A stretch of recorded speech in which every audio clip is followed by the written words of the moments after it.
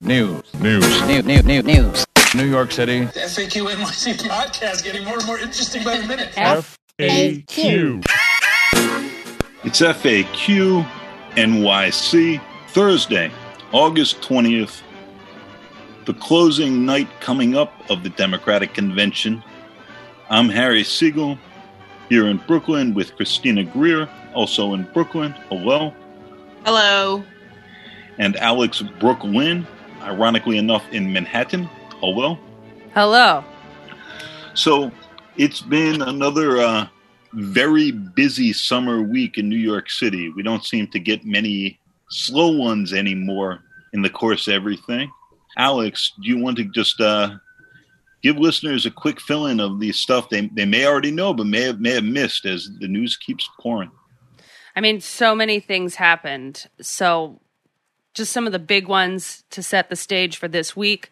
Yesterday, that would have been Wednesday, August 19th. Black Lives Matter protesters marched all the way to police union boss Pat Lynch's house in Bayside. When they got there, his entire block had been barricaded off, presumably by the cops in the precinct, but I'm not sure. We also all received the kind of bombastic news that Bill de Blasio plans to, in the midst of a ton of cuts, lay off hundreds of EMT workers. Obviously, we don't know if there's going to be a second wave, so that is troubling to say the least. In the same week, the city, great publication, by the way, plug, reported that New York City's First Lady, Chirlane McCray, quote, nearly doubled her official staff payroll with undisclosed taxpayer-funded hires, end quote. So it seems that the only two essential workforces that aren't on the chopping block are Chirlane staff and the NYPD. And then here's the big one. Bill de Blasio and Carranza plan to push ahead with the idea that they're going to open schools on September 10th. This does not jive with teachers and especially principals who are responsible for the plan that would implement all the safety protocols. They say they're not ready. Mike Mulgrew of the UFT Teachers Union threatened to strike. Quote, "If a court deems that we are breaking the Taylor law, so be it. We will deal with the ramifications of it." So just a couple quick things there. The Pat Lynch thing came days after the PBA, for the first time ever, endorsed a president. And naturally, it was Donald Trump. Happened at his golf course in New Jersey.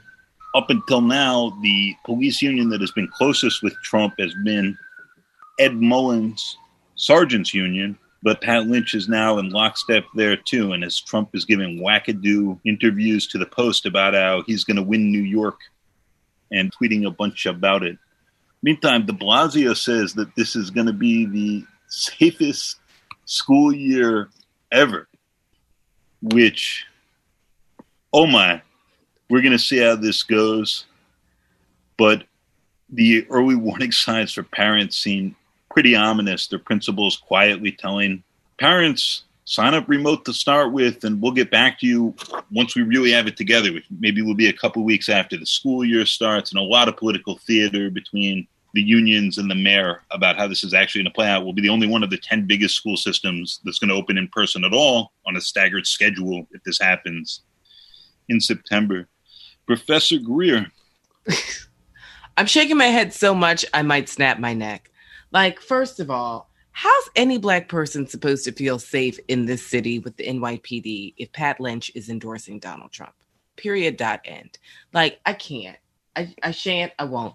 I mean, the fact that he goes to the golf course club owned by the president, emoluments clause, insert there, and pledges his loyalty to a man who keeps doubling down on white supremacy and anti-Muslim, anti-Black sentiments, anti-immigrant sentiments, anti-Mexican sentiments, anti-Latinx sentiments. I mean, like, I don't understand how the head of the PBA goes and gives a full-throated endorsement and then turns around and expects anyone to feel safe with the NYPD. That's one. Two, can November 2021 come immediately? Like, listen, I'm child-free for a reason, but I do feel for parents who are trying to figure this out.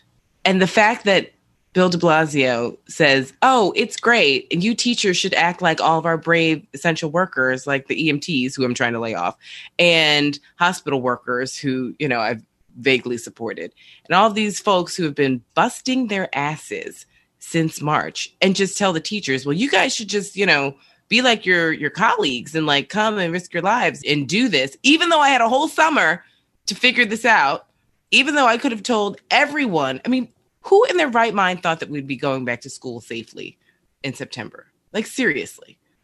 I don't, with no vaccine, nothing has changed, and the behaviors that we've seen across the country, but especially in New York. So now we're expecting teachers to not only be in a classroom with children, and we now know children can get it and die from it, by the way, but also we're expecting them to commute to schools. Many teachers don't live in the neighborhoods in which they teach. Okay, so we'll all go back to school on September 10th, and then everyone will be back at home and parents will be scrambling by September 20th, tops. I mean, we can look at other cities, people, and see what happens when you don't have a plan. Meanwhile, you've got your governor who decided to write a book during the first quarter or after the first quarter of a horrific pandemic. And I pray that we're in the first quarter or at halftime, whatever it is. Halftime. I don't even think we're at halftime. Yeah. I pray that we're at halftime. I don't even think we're at halftime. Yeah. Right? Who does that? That's like those people who write autobiographies and they're like 25. I'm like, settle down. What have you done? So Cuomo decides to write his autobiography. He's doing a victory lap of what, sir? The only people who are in love with you are people who are in the 49 other states, not New Yorkers. I mean, some New Yorkers, I guess, think you did a pretty good job. But like, I mean, we still have like 30,000 deaths. Is that something to write a book about? And by the by, 10 people bought your last book. So when did you have time to write this book? In between your PowerPoint slides? I mean, it's just, and we know he didn't write it, but still, I just find that it's so obnoxious. When we're on the other side of this, whatever the other side looks like, fine, write your book. I might even talk about it.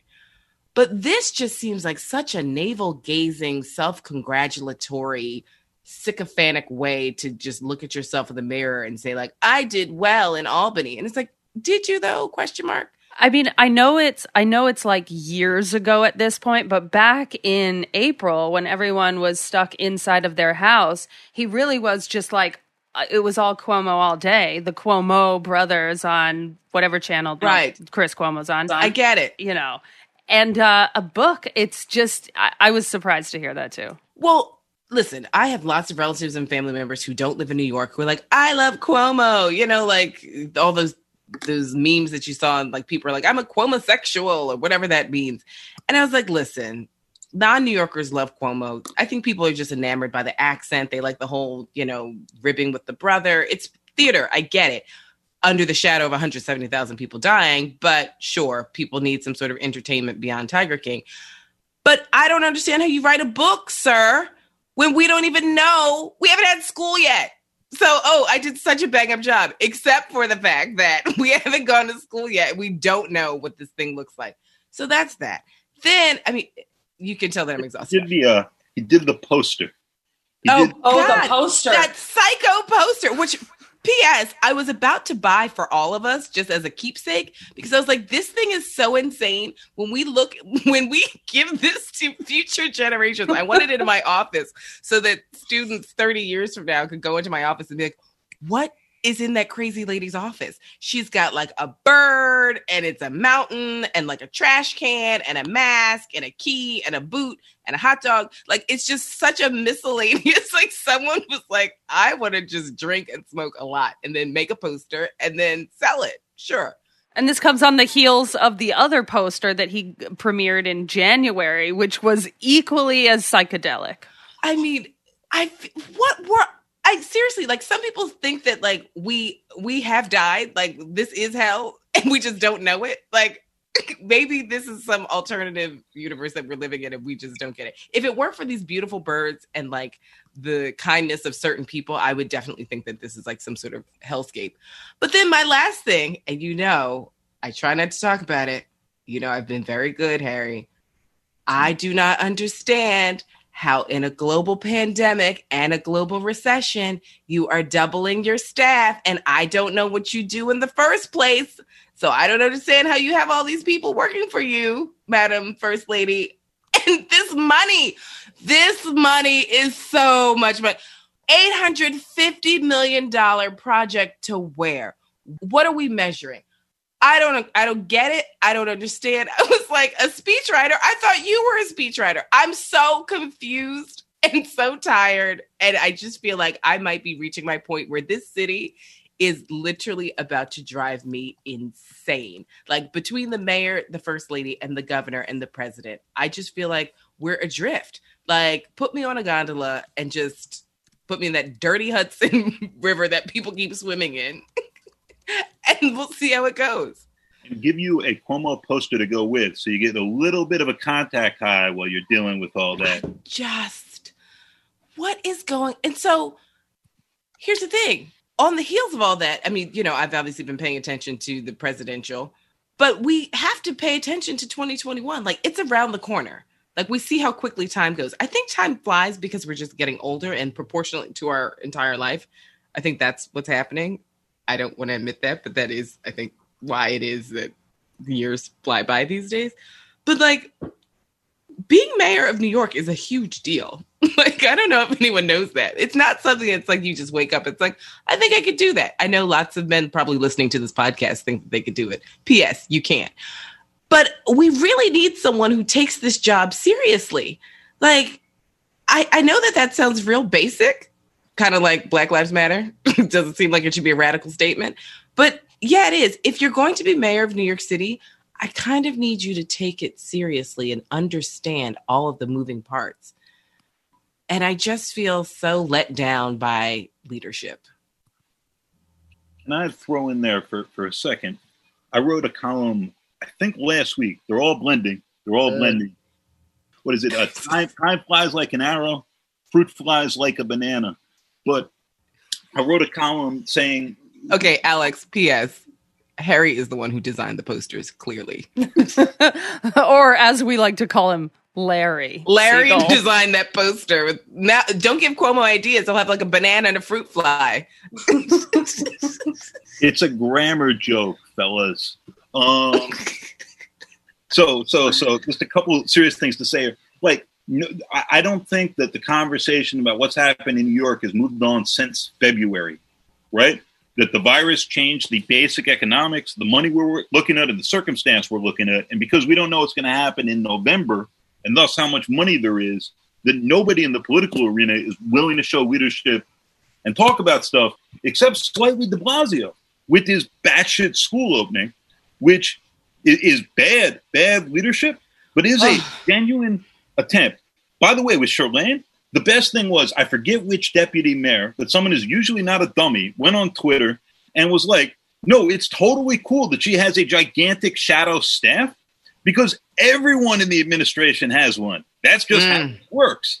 And that's how it always worked, which is true, but quite the fuck you in the midst of, a big talk of citywide layoffs. One more Cuomo thing that I think it's important to bring up, and will get us to the convention, where Cuomo, who is, shoot me now, in every sense, the 2024 poll leader for the Democratic nomination at the moment. Well, so was Herman Cain at one point in time. So there we are. From 999 to 666, you can cut that joke out, but my goodness. We will not cut that joke out. Andrew Cuomo today signed a bunch of election laws that are hopefully going to make voting a little easier in New York in the midst of the pandemic and the rest of this. This seems real important because our primaries a couple months ago did not go well and seemed like a real dangerous sign for November. It took weeks in a bunch of cases to figure out who won races. And he's hopefully fixing some of this. But Chrissy, before we get to the convention, is New York BOE plus US PS a recipe for disaster for NYC? Absolutely. First of all, I'm just going to put something out there. Harry's been spending too much time in the Catskills because these jokes are very Dirty Dancing. You remember they were in the Catskills from the 60s or whatever? That's basically Larry's turned into an old man from the Catskills. That's Solomon Burke on the soundtrack to that, whose song "None of Us Are Free" I thought of when Kamala Harris said, none of us are free until. But his song on "Don't Give Up on Me," which is like a 2005-ish album, like old man at that point. I think he was working doing funeral stuff, but then also singing is one of the great albums of the last 20 years. Strongly endorsed. Okay, I thought that she was quoting Frederick Douglass, but that's just me. Frederick Douglass is very rare on vinyl, I believe. Right. Yeah, Frederick Douglass totally ripped off Solomon Burke in Right, 2005. Oh, it is great. Donald Trump, they're both doing great things, you hear. Oh, Lordy. So I'm sorry. What was the question? What's going to happen with the vote in New York? Oh, voting. Service and Cuomo's new laws. Yes. Listen, here's the dirty little secret that we don't like to talk about. It's Democrats and Republicans in the state of New York who don't want to make it easy for people to vote, right? Like the incumbency advantages that folks have in the state of New York are such that if we really wanted to change our election laws, we would have done so a long time ago. I mean, the fact that we're one of the few states where you literally have to give them a pound of flesh and a pint of blood to get an absentee ballot. I'm being slightly hyperbolic, so don't write me. I think it speaks volumes as to how the party leadership, plural, both Democrats and Republicans, don't want newcomers. Like, they don't want nobody who nobody sent. And we finally reached a point where it's just like, it's wrong. We shouldn't put up all of these barriers. And so now when we know that more and more people are going to have to use absentee ballots, well, first of all, they're going to have to fill out the application to receive an absentee ballot weeks later and hope that they receive it in time so that they can put it in the mail, which may or may not get there. I told you I mailed mine from Delaware. I have no idea if my ballot ever even made it. I just worry because the last thing we want to do is erode away the confidence that voters have in the system. It's bad enough that voters don't have confidence in half the elected officials and candidates out there. We don't want them to feel like the actual processes fail them as well.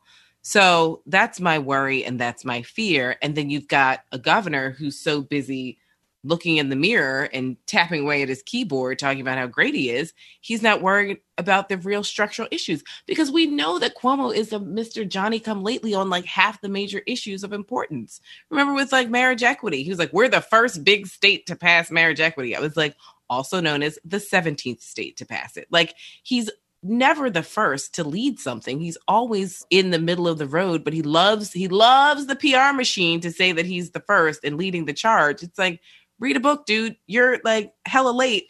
And I fear that he's too busy patting himself on the back about this coronavirus, which will sadly not go according to plan because, yes, I'm a social scientist. No, I'm not a medical scientist, but I do read and I do have a modicum of common sense. And we know that putting hundreds, if not thousands of school children in a single building with lots of adults and everyone goes back to their own communities and neighborhoods via public transportation, it's going to be pretty difficult to keep a safe environment. Last I heard, that wasn't rocket science. So Cuomo is not keeping his eye on the ball. He'll give lip service about like, we can't have fraud and we have to worry about the BOE. And he loves a buck passing. He loves passing a buck. So he'll blame the BOE. He'll talk about how, I don't know, they should have done this. It's like, stop with your Monday morning quarterbacking. And actually, you have time to do something. It's August, Governor. It's August. Get into it. I have a question, Chrissy, though, just to roll it back to what you were saying in the confidence in voting. Do you really think that people still have a confidence in the process? I was watching a couple months ago. I was watching Plot Against America, and spoiler alert, at the end, there's like a nod to voter fraud. You know, you've got this alternate reality where FDR had to run again in order to win the presidency. And at the end, everyone is just like dumping ballots out in the Black and Jewish neighborhoods.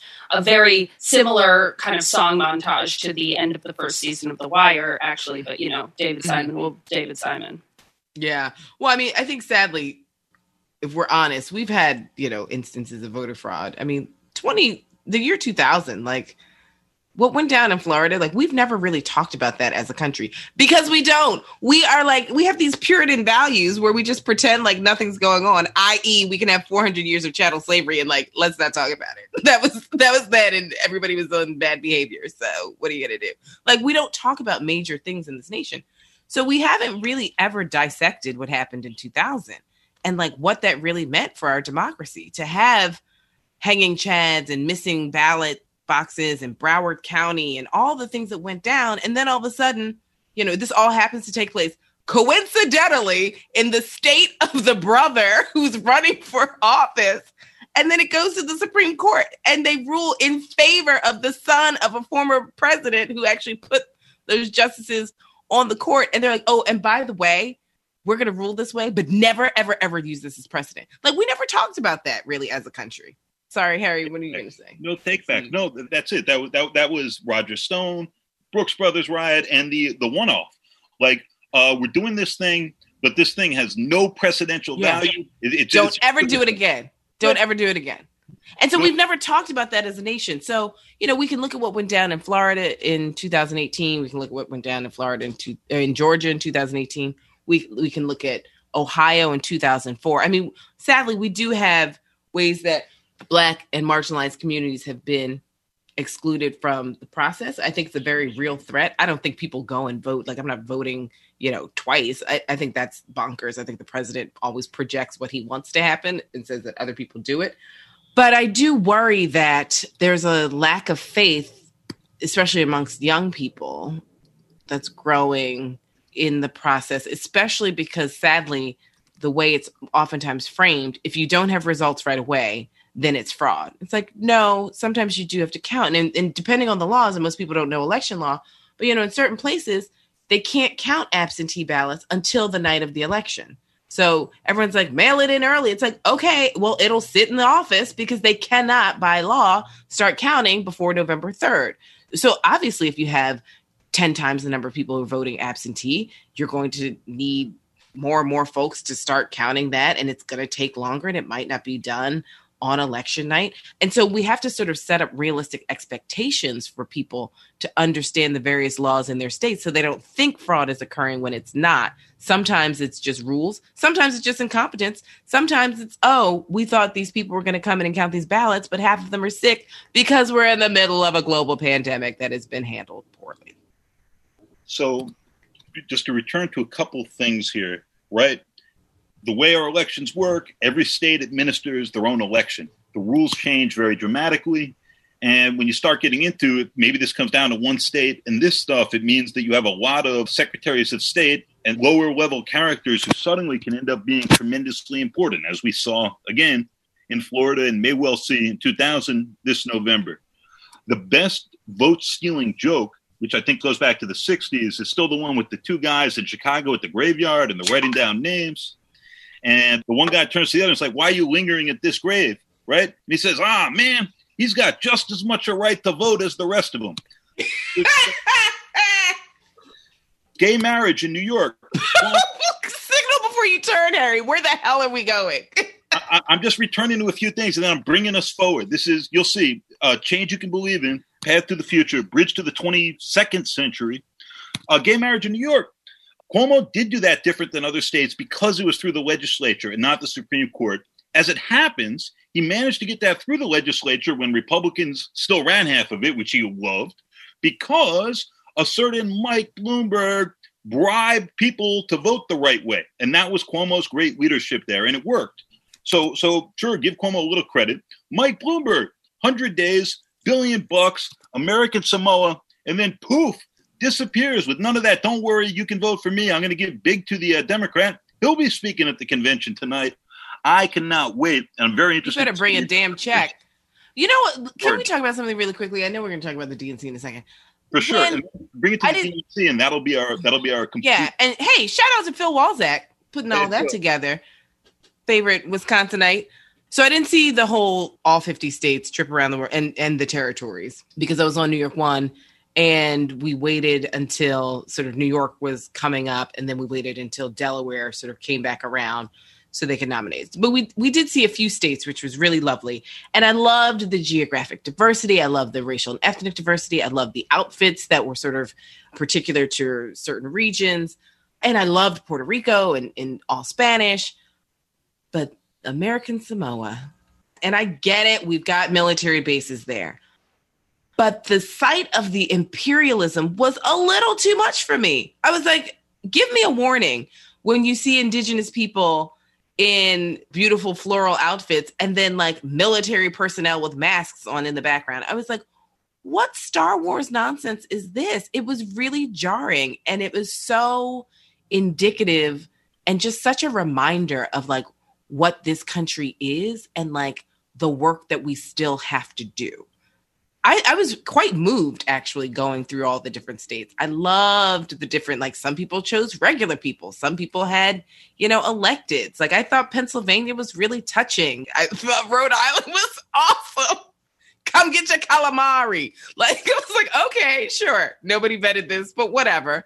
I didn't see Matthew Shepard's parents, but I saw it on Twitter. So clearly certain states thought about this and it was really powerful.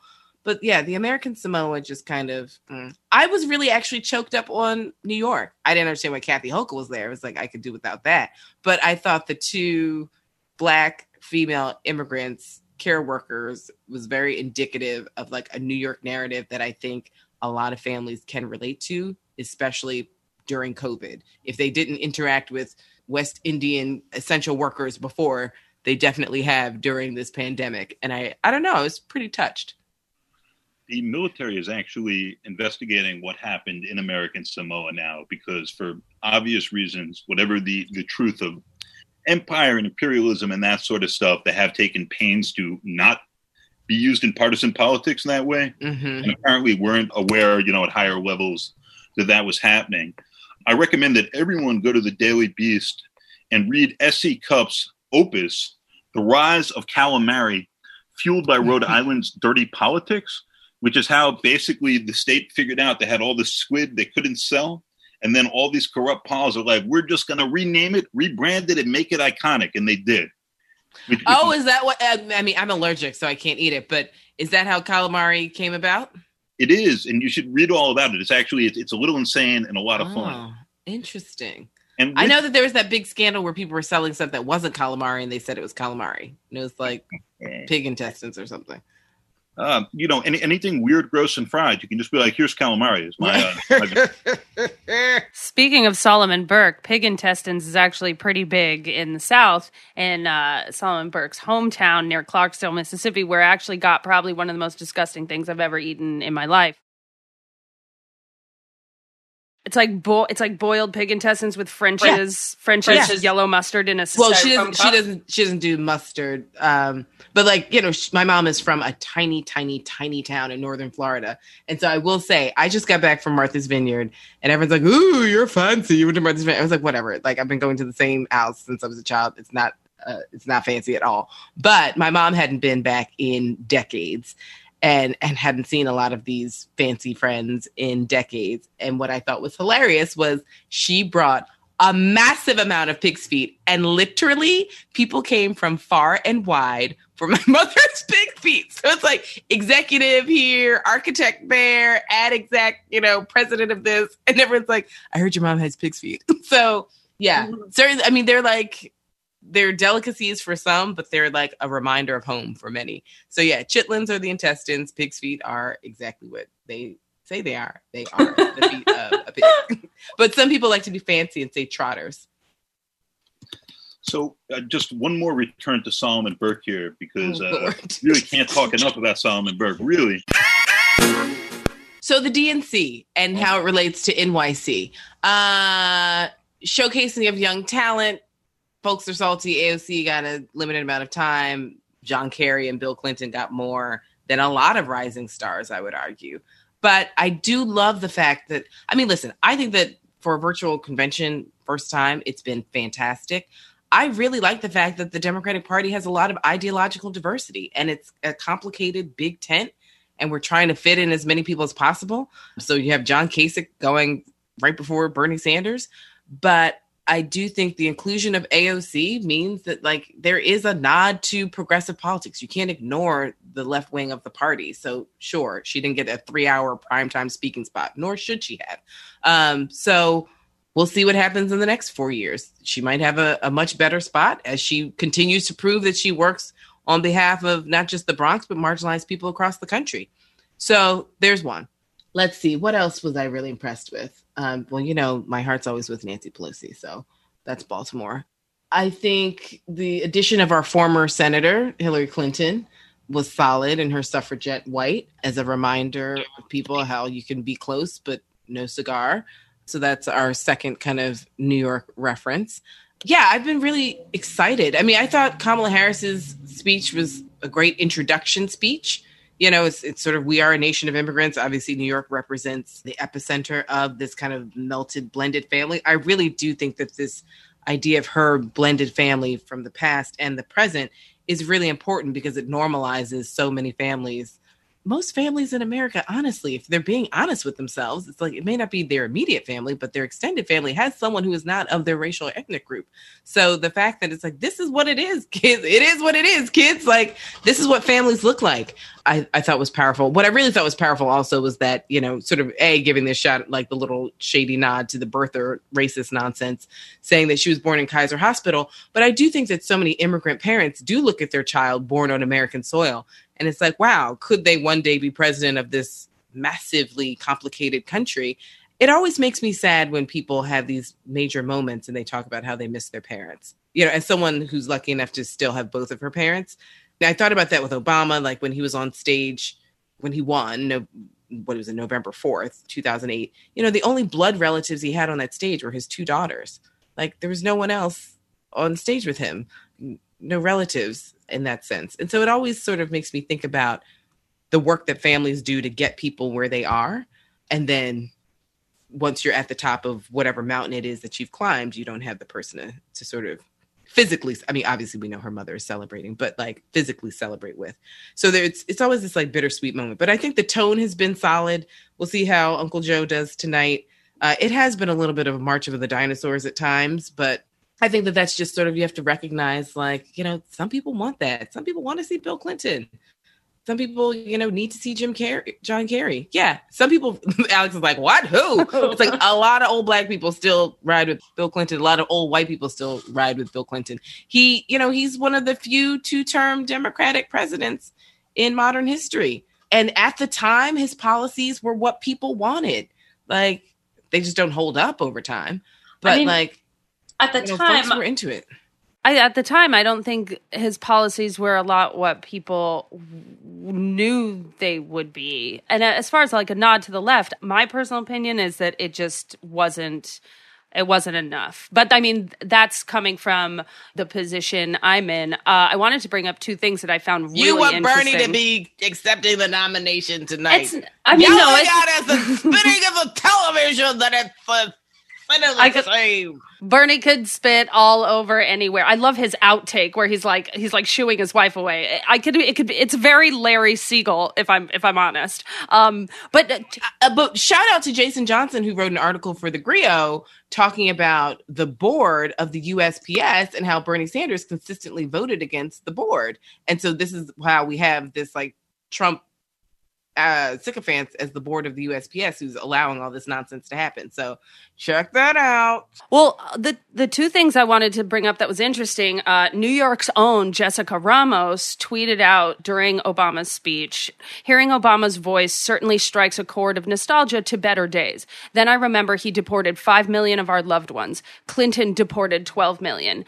Also critical was Julia Salazar, who said in a tweet about an entirely unrelated part of the DNC, I'm going to vote for Joe in November, and I get it, but I'm not going to pretend to love this montage of sexual assault survivors giving canned, seemingly tokenized endorsements of him. I'm not a fan of that. And I will say that it seemed to a lot of younger progressives, and these are two state senators who came in on the Bernie wave. They ousted the IDC after AOC won against Joe Crowley, and they're two extremely progressive women that are on the rise that managed to, you know, hold their districts. And they kind of are echoing a sentiment that I think is felt far and wide, that the Democratic Party is not doing enough. Already we have abandoned healthcare. We're starting to hear, you know, scratches of kind of almost like an irrelevant straw man being made out of the Green New Deal, and that some of the deregulation that Trump perpetuated on fossil fuels and water protections are not going to be Biden's first priority. So it comes off a lot as this false, glossy empty showmanship that I think a lot of young people are really, really tired of. No, I think that's fair, and I think it's totally valid. I want to see what Biden says tonight to see if he'll weave in some of those critiques, and I want to see what they do in the next few weeks and who they bring into the fold, right? I mean, I feel like having Elizabeth Warren in such a prominent spot meant something, and, you know, and sort of her values, but sort of seeing how Biden says it tonight, because tonight's lineup is sort of like a little bit of, I think it's the dinosaurs again. No. We know his wife has the backbone of a ramrod. I'm like, ramrod? Lord of mercy. I literally texted that to Emily No while we were on TV. I was like, ramrod? Oh, Joey. But hey, listen, this is what I would much rather that than like, I think all Mexicans are rapists. Like, I'll take ramrod any day over really egregious, like, I don't think Muslims should be in this country. Like, I don't want that type of language. I don't want that type of president. And so I think for the progressives, it's like, listen, with Trump, you get nothing. With Biden, you can push him, but we at least know he knows Bernie Sanders. He loves Bernie Sanders. He knows Elizabeth Warren. He may not know AOC, but at least he's smart enough to know, A, what he doesn't know, and B, possibly work with people like in a compromise, some sort of position. So you get something. I mean, nothing in this country you're going to get whole hog. So like the purity test to me is just sort of like, well, then let's be at the table so we can negotiate. I think what one of the sentiments that Jessica Ramos' tweet shows is just that, like, during the Obama years, Democrats went to sleep, and all of that stuff managed to happen under an Obama presidency. So I think it's just kind of like nobody wants a return to that under Joe. Yes. And I know, listen, Adam's going to just beat us. Adam, just make this like an outtake. This will just be like the after hours talk of Chrissy and Alex figuring out progressive and moderate politics. And, you know, I consider myself like a pragmatic progressive, but I definitely think that people don't want 2008. And I don't think that Joe Biden is going to be allowed to have the 2008 redux per se. But, you know, like Obama deported hella people. And so I think, though, we have to just like keep putting pressure on folks, you know? And like, I think the Democratic Party was just so self-congratulatory because they elected a black man that it's just like anything goes. And like, luckily he wasn't a monster. Luckily he wasn't totally incompetent. Like, we are so thankful that Obama wasn't what this current president is, because the Democratic Party was just like, we're just so excited. Like, we're not the racist ones. It's like, yeah, but we can still hold him accountable. And they're obviously, a lot of my colleagues have written books about the complexity of black people holding a black elected official accountable, because we know the racism that he faced was just beyond my wildest dreams. So it's like, we want to put pressure on you and we're disappointed at times, but we know saying that puts you in a really tough spot because there's so many people waiting for you to fail and trying to set up everything in their power to do so that you fail, you know, looking at the Republican Party for 8 years, just making sure he could barely get anything passed. So to bring this local again for just 1 second. Yes. Right. There's this abysmal racist National Republican Party. There's a New York Republican Party that doesn't matter at all. And that's part of why we can have our politics be so adrift, is that there's not any serious or responsible other party to apply any sort of pressure. And so things are getting worked out entirely within Democratic politics in a way that if you're a true and loyal Democrat, or you're a hardcore progressive, or whatever you are, I think is just unhealthy. Did de Blasio get invited to speak at all? No, he did not. not even a little bit. That's a perfect note to end on. Listeners, you're going to learn something. De Blasio ran for president. I sometimes like to ask questions I know the answer to just to see how I can get a response. Do you think he'll ever come on the show again? I've followed up several times, and I'm like, we'll be lucky if when he sees us, he doesn't give us like a backhand slap. Like, no, he's not coming on the show. He's not coming on the show. He's blocked me from asking questions at his press conferences, I believe. They're not even responding to my follow-up emails about the show. You are welcome back on anytime, Mr. Mayor. I think very fair. He hasn't blocked you on Twitter, has he? He's not that Trumpy yet. Not yet. Boom, boom. Let's see. FAQ NYC is headquartered at the McSilver Institute for Poverty Policy and Research, but we recorded this week from the boroughs of Brooklyn and Manhattan. Special thank you, as ever, to our executive producer, Alex Brooklyn, to our guest and co-host, Professor Christina Greer, running things, to Adam Camara, mixing, mastering, slicing, dicing, chopping, you name it, he does it. Till next week, be safe, be cool. Be FAQ, wear a mask. Also, we want to shout out our friend Victoria Bekempis. She has started a newsletter. It's called Allegedly. All the shit that's fit to know in the courts in New York City, which is actually kind of crazy important if you consider the last year from Weinstein to Cuba Gooding Jr. to Chapo. So Victoria Bekempis has always been an in the courts reporter extraordinaire. Check out her newsletter on Substack called Allegedly. Generally, when we tweet about it, it's in all caps. I'm sure you can find it.